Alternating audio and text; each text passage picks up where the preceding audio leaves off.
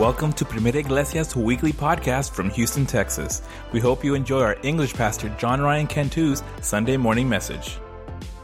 This morning, if you have your Bibles, we're going to be in Esther, the book of Esther. And I want to direct this message really towards anyone who's maybe feeling like God has just kind of been absent lately in their lives. Maybe you've been praying, and I've been there several times in my life. There's been periods of my life where I'm questioning God's presence. Like, God, do you even see what I'm going through right now? Because I'm praying and I'm praying and I'm praying and nothing is changing, right? Have you ever felt that way? I feel that way constantly when I'm going through a moment of desperation. And I wonder if God's even recognizing like his child's suffering. Because what God allows to happen in our lives sometimes, it doesn't look like something that God would normally allow. And so the title of my message is actually What God Allows. It's crazy what God, our all-loving God, would allow to happen in our lives sometimes. God causes things to happen that aren't good. Did you know that? Did you know that God causes He allows things to happen that aren't good? Things that we might even recognize as evil, right? Maybe that's why the Bible says in Isaiah, I the Lord your God create calamity, he says. Some Bible versions say I create evil. And that shocks us because that's not the message that we preach. We preach a loving Jesus Christ, the Savior who came and He died for all of humanity. God so loved the world that He gave His one and only Son, that whoever would believe in Him shall not perish, but have everlasting life. That is the message that we preach. So when we see things like this, it's like, God, what are you doing? We're shocked that God would put us through certain things, even evil to come into our lives. But look, here's the hope. There's always hope, right?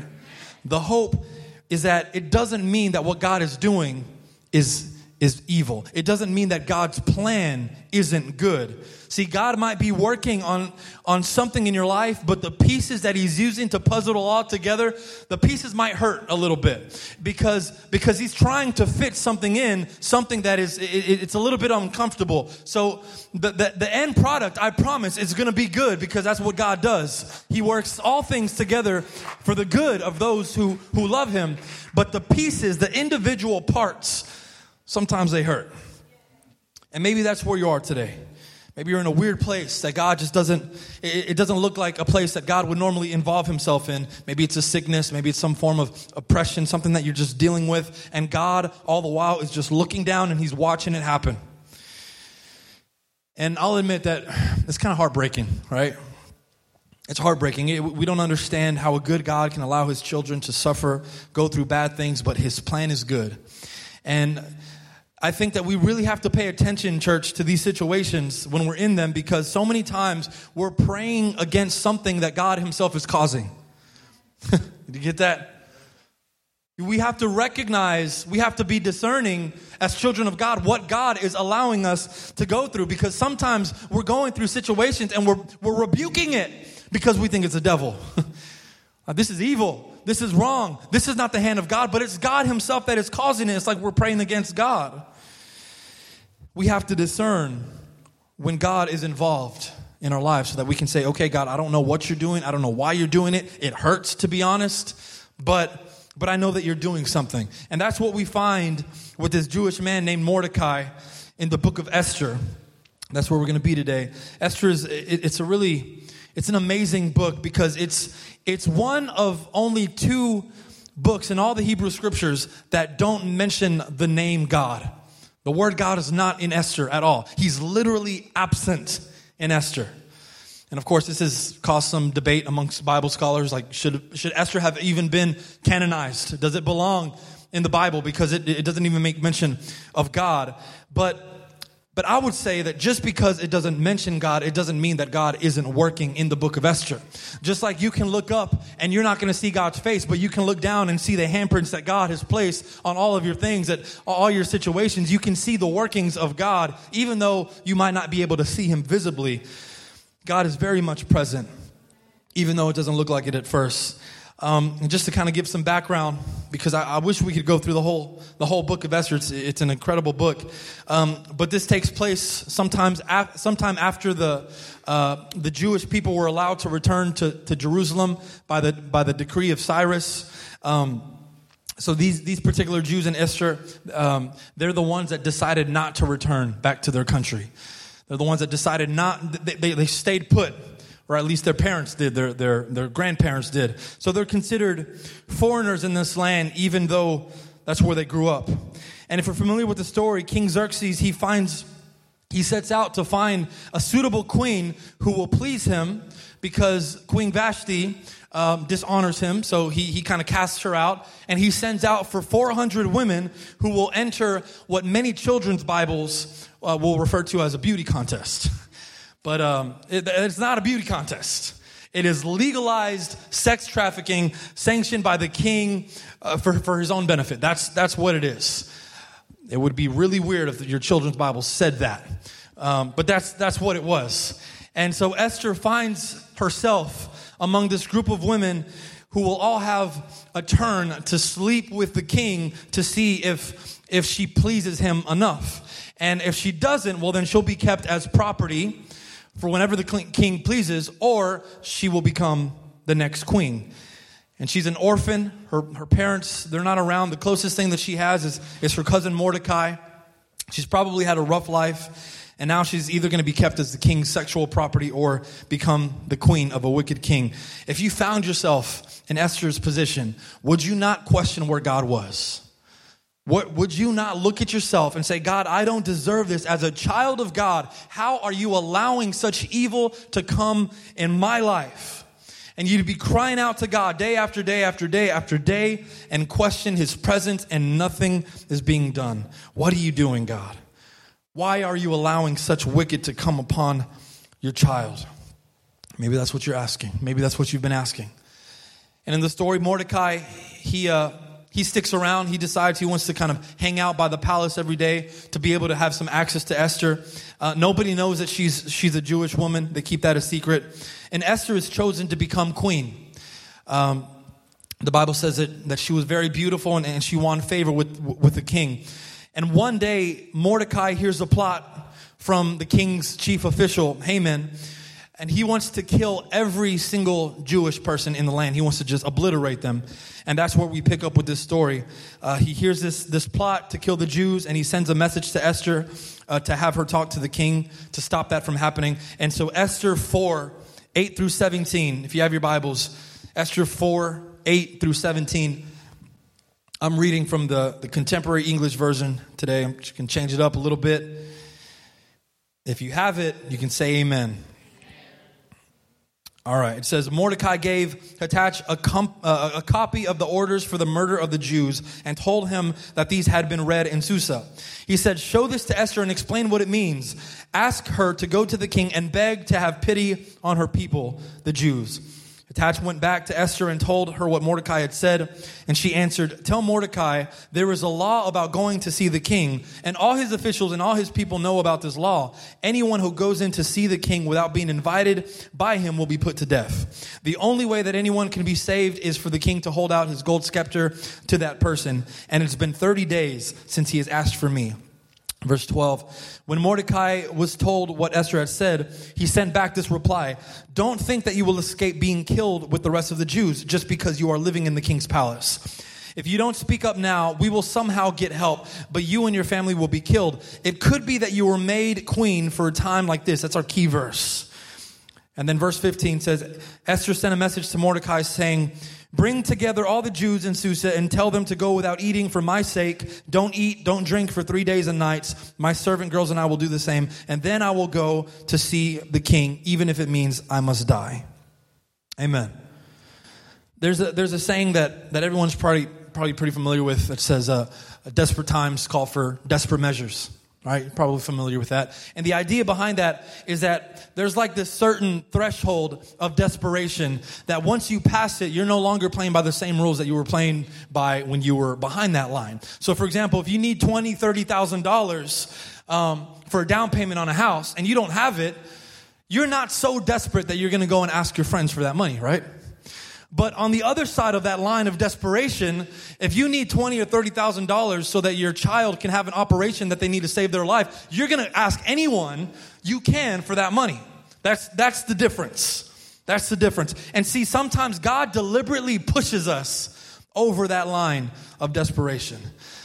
And we become so desperate that we make foolish decisions because we don't know what else to do. And we think that we have to act fast and we have to do it now, and we don't have enough time to think or process anything, so we make some unwise decisions. Did you know that it didn't have to be that way? That you can be desperate and still make wise decisions? But many times we want the easiest one. We want the quickest one, right? And we make unwise decisions. If you think about King David, when he found out that Bathsheba was pregnant with his child, what did he do? He said, man, how am I going to get myself out of this sin, right? And so he makes an unwise decision to murder Bathsheba's husband. That was an unwise decision. But just because we're desperate, church, doesn't mean that God isn't watching what our next move is going to be. You know, one of the things that a lot of Christians like to say, and it's a nice sentiment, you know, but especially when we see people in a moment that they're going through some hardship, we say, hey, it's okay, just call out to God and he's going to rescue you. We say that, right? It's like, what else do you say? If you recall me when I first became a pastor, when people tell me their problems, I didn't know how to say anything, so I would just say, man, that sucks, bro. Right? That was my way of comforting people, right? That's just how I do it. And I also don't know if God is going to rescue you from your situation, but it's something that we say. But that's not always the case, because sometimes God is going to let you go through that fire. And you're over here saying, God, I don't want it to happen. Stop it from happening. I don't want to go through it. And he's going to ignore you because his plan for you is to go through the fire.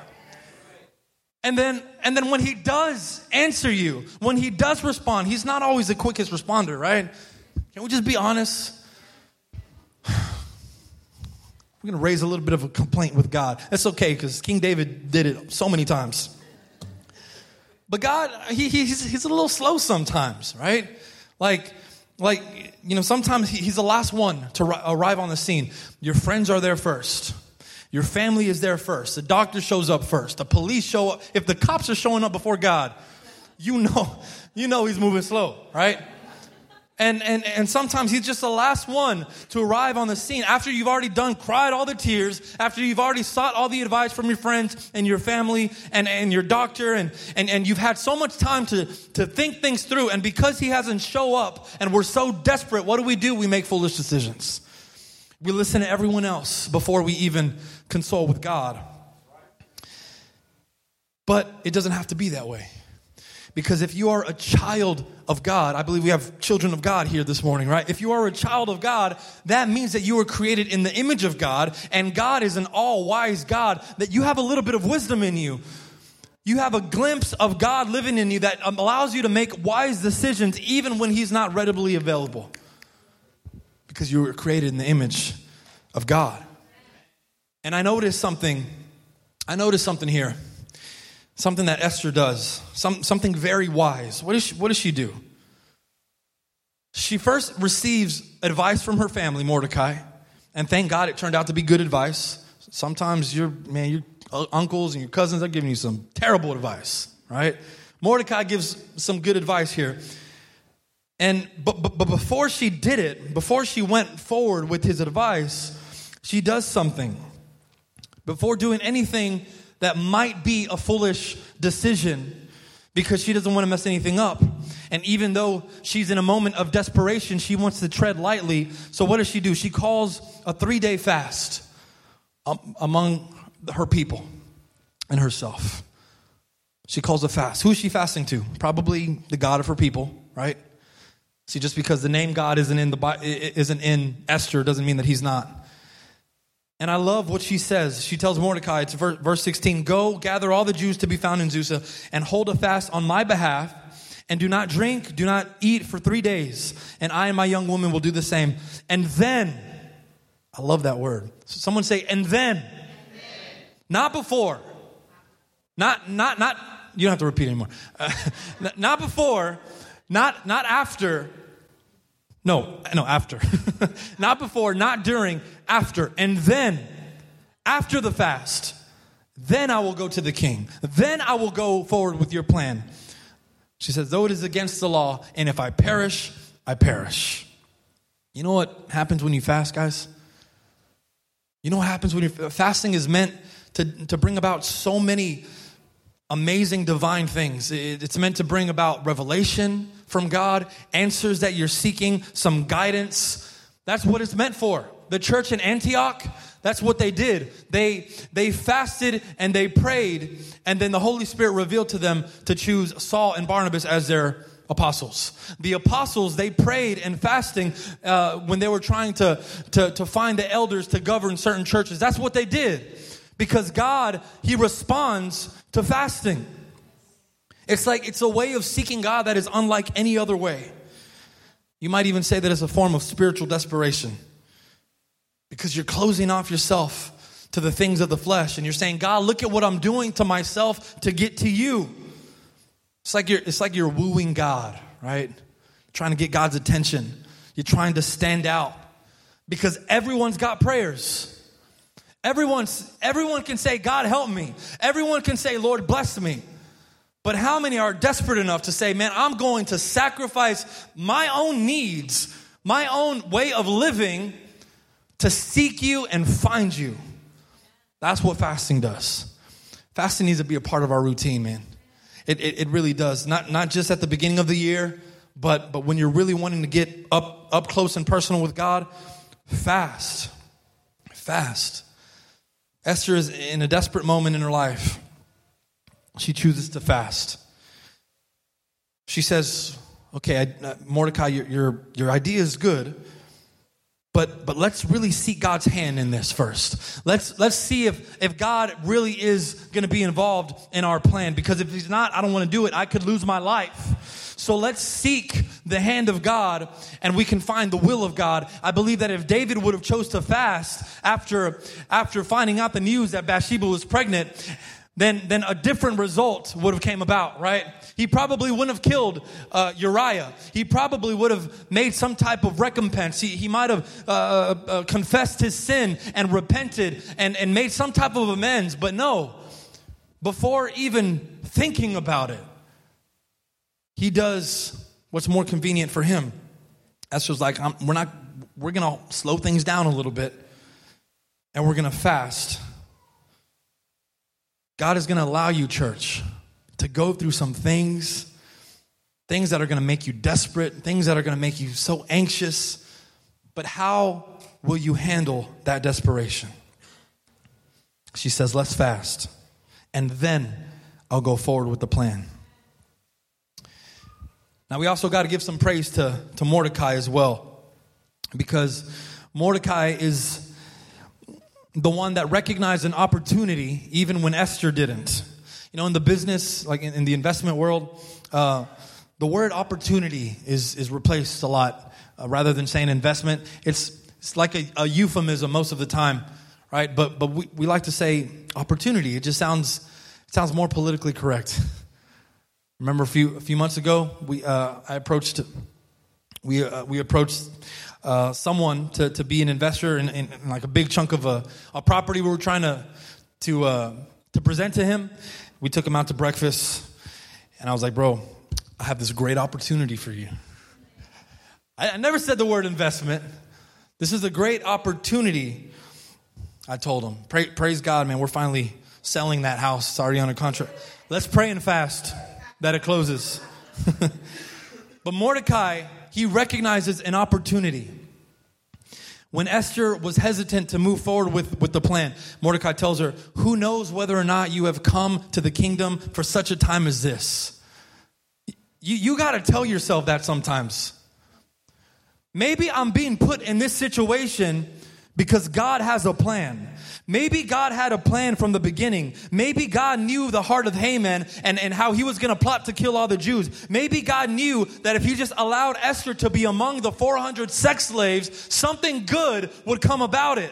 See, the pieces aren't always that good looking sometimes. They hurt. They're ugly. We don't want any part of it. But when God begins to construct the whole, man, it starts looking like a masterpiece, man. Maybe God knew what would come about if he just placed you through the fire. And I don't know what you're going through this morning, church, but man, maybe God knows that the deep water that you're in is going to lead to some type of restitution.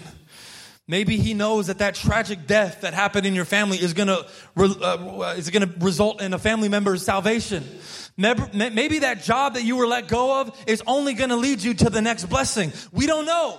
We got to praise God when we go through the fire. That's why Paul says, that's why James says, in your sufferings rejoice, because God is doing something. You might not understand it. You might not see it, but he is doing something good because of you, because he loves you and he has a plan for you and he wants the best for you. But you have to see it. You got to see the opportunity. Man, that would be... I would love for that just to kind of be like a cultural thing here at our church. See the opportunity. When you see your brother or your sister going through something, you tell them, hey, see the opportunity. Might be a little insensitive sometimes, though. Your grandma dies, hey, see the opportunity. It's not what you want to hear, right? But we need to adopt this inner culture within ourselves, church, to recognize the opportunity for God to show his glory and his goodness in the midst of our evil. We have to know it so that when we're going through something, we can tell ourselves, see the opportunity, see the opportunity. Husbands, tell that to your wives, man. When they're having a bad day at work, when they come home and they're just ripped apart, tell them, hey, see the opportunity. There's an opportunity there. We might not know where it is, but we're going to have to find it. Wives, do the same thing for your husband. Do it for your children. When they don't know why they're going through something that God is allowing them to go through, tell them, see the opportunity. There is something here. We just need to find it. And if you can't find it, if you can't find it, seek for it. Search for it. Fast, that's right. That's what we're talking about. Fasting, it does something like nothing else does. Like prayer won't even do sometimes, because fasting is a completely next step. Something that so many people just abandon because I'm hungry, right? But I'm going to seek God, so I'm going to put myself less because I'm lower, and maybe I'm going to find some answers. I love this story of Esther, man. I think next year we're gonna have to do a whole series on the book. If you don't know the story, read it. It's entertaining. It's a page turner. And I want to close up this morning. Again, maybe you're here and you're going through something. You have a desperate moment, and maybe it's not life-threatening, but you're desperate for something. God wants you to look for the opportunity, church. He wants you to recognize that he is still God. And he is doing something. I know that it's hard to pray and pray and pray and see nothing. And maybe it feels like God is silent in your life. I just want to be real, man, because man, I've prayed on these steps so many times, and I felt like God wasn't even listening to me. And I've prayed and I've sought God and I've asked him the same thing over and over and over. And it's not like I'm asking for something. I'm asking for him to talk to me, right? It's not like I'm searching for a yes. I'm searching for a yes or a no. If it's no, cool, just let me know. And sometimes I feel like he's silent. But man, something that just blew my mind the other day when I thought this, when I remembered. And I want to kind of just relay it to you. The last time that God was silent for 400 years. And then Jesus stepped onto the scene. Oh, who else is in here? I'll preach too. 400 years of silence. God wasn't speaking to anyone through prophets, through teachers, through priests. He was silent. And then the very next thing, we get Jesus, the Savior of the world. Could it be, church, that God is being silent in your life because he is working on the next big thing? Could it be that he is not, he's trying to get in the zone because he's trying to work on something for you? And you're like, God, give me attention. God, hold on. I'm working on something for you. Man, when I'm working on something, whether it be like a new song or something that I'm writing, something that I love to do, I get in the zone, man. And I don't talk to anyone. I don't even know where my phone is. Like, I go dark from social media, right? And you're probably the same way. If you go in your garage, if you're working on something, my dad used to do it all the time. He would go in and we'd be like, where's Dad? What is he doing? Where's he at? The next time we see him, he's like built a whole new room in the house. Maybe God feels absent because he's working on something for you. And what you see as a curse, God sees as your next blessing. The woman that had a discharge of blood for 12 years, she saw an opportunity when she heard that Jesus was coming. And that's all she had was just an opportunity. And she goes outside and she runs the risk of being seen, because in those days, if you have this disease, I mean, you're an outcast. You shouldn't be around people.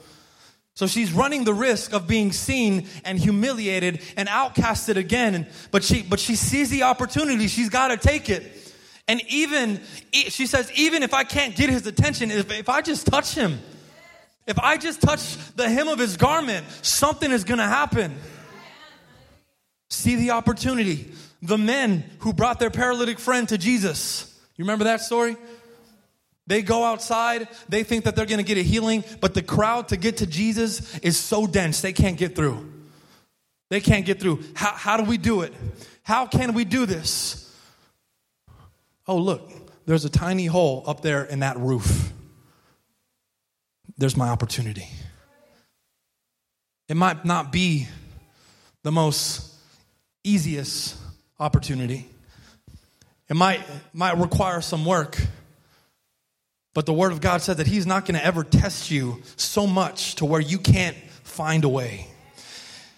It might be a tiny little hole, but you got to search for it.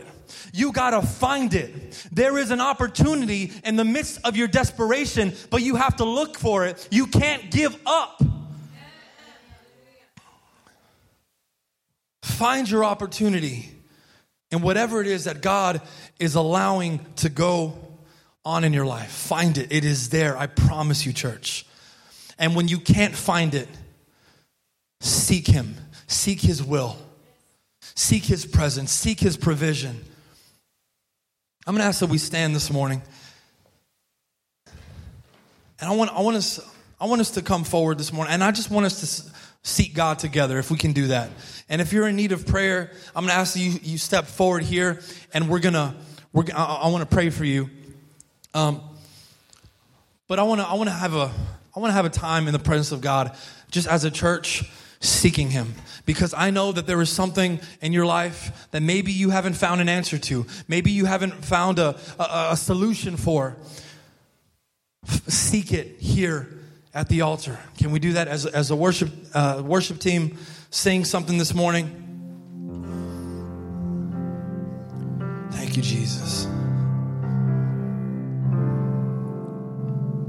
Thank you, Jesus. Yes, my God. Let us find you, my God.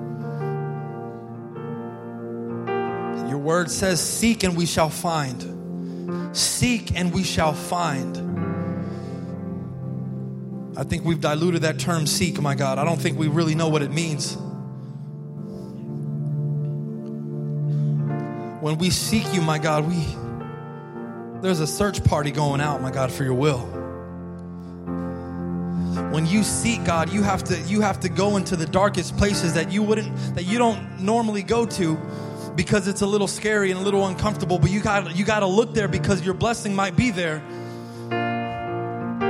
You might not want to go through the fire because you're going to get burned, but your blessing might be right there in the midst of it.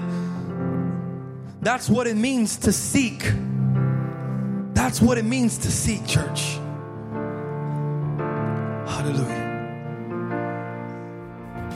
Let us seek you this morning, God. Thanks for tuning in to Primera Iglesia's weekly podcast. Join Pastor John Ryan Cantu every Sunday morning at 11 a.m. For directions or more information, visit us at primeraiglesia.org. We'll see you next time and hope you have a blessed week.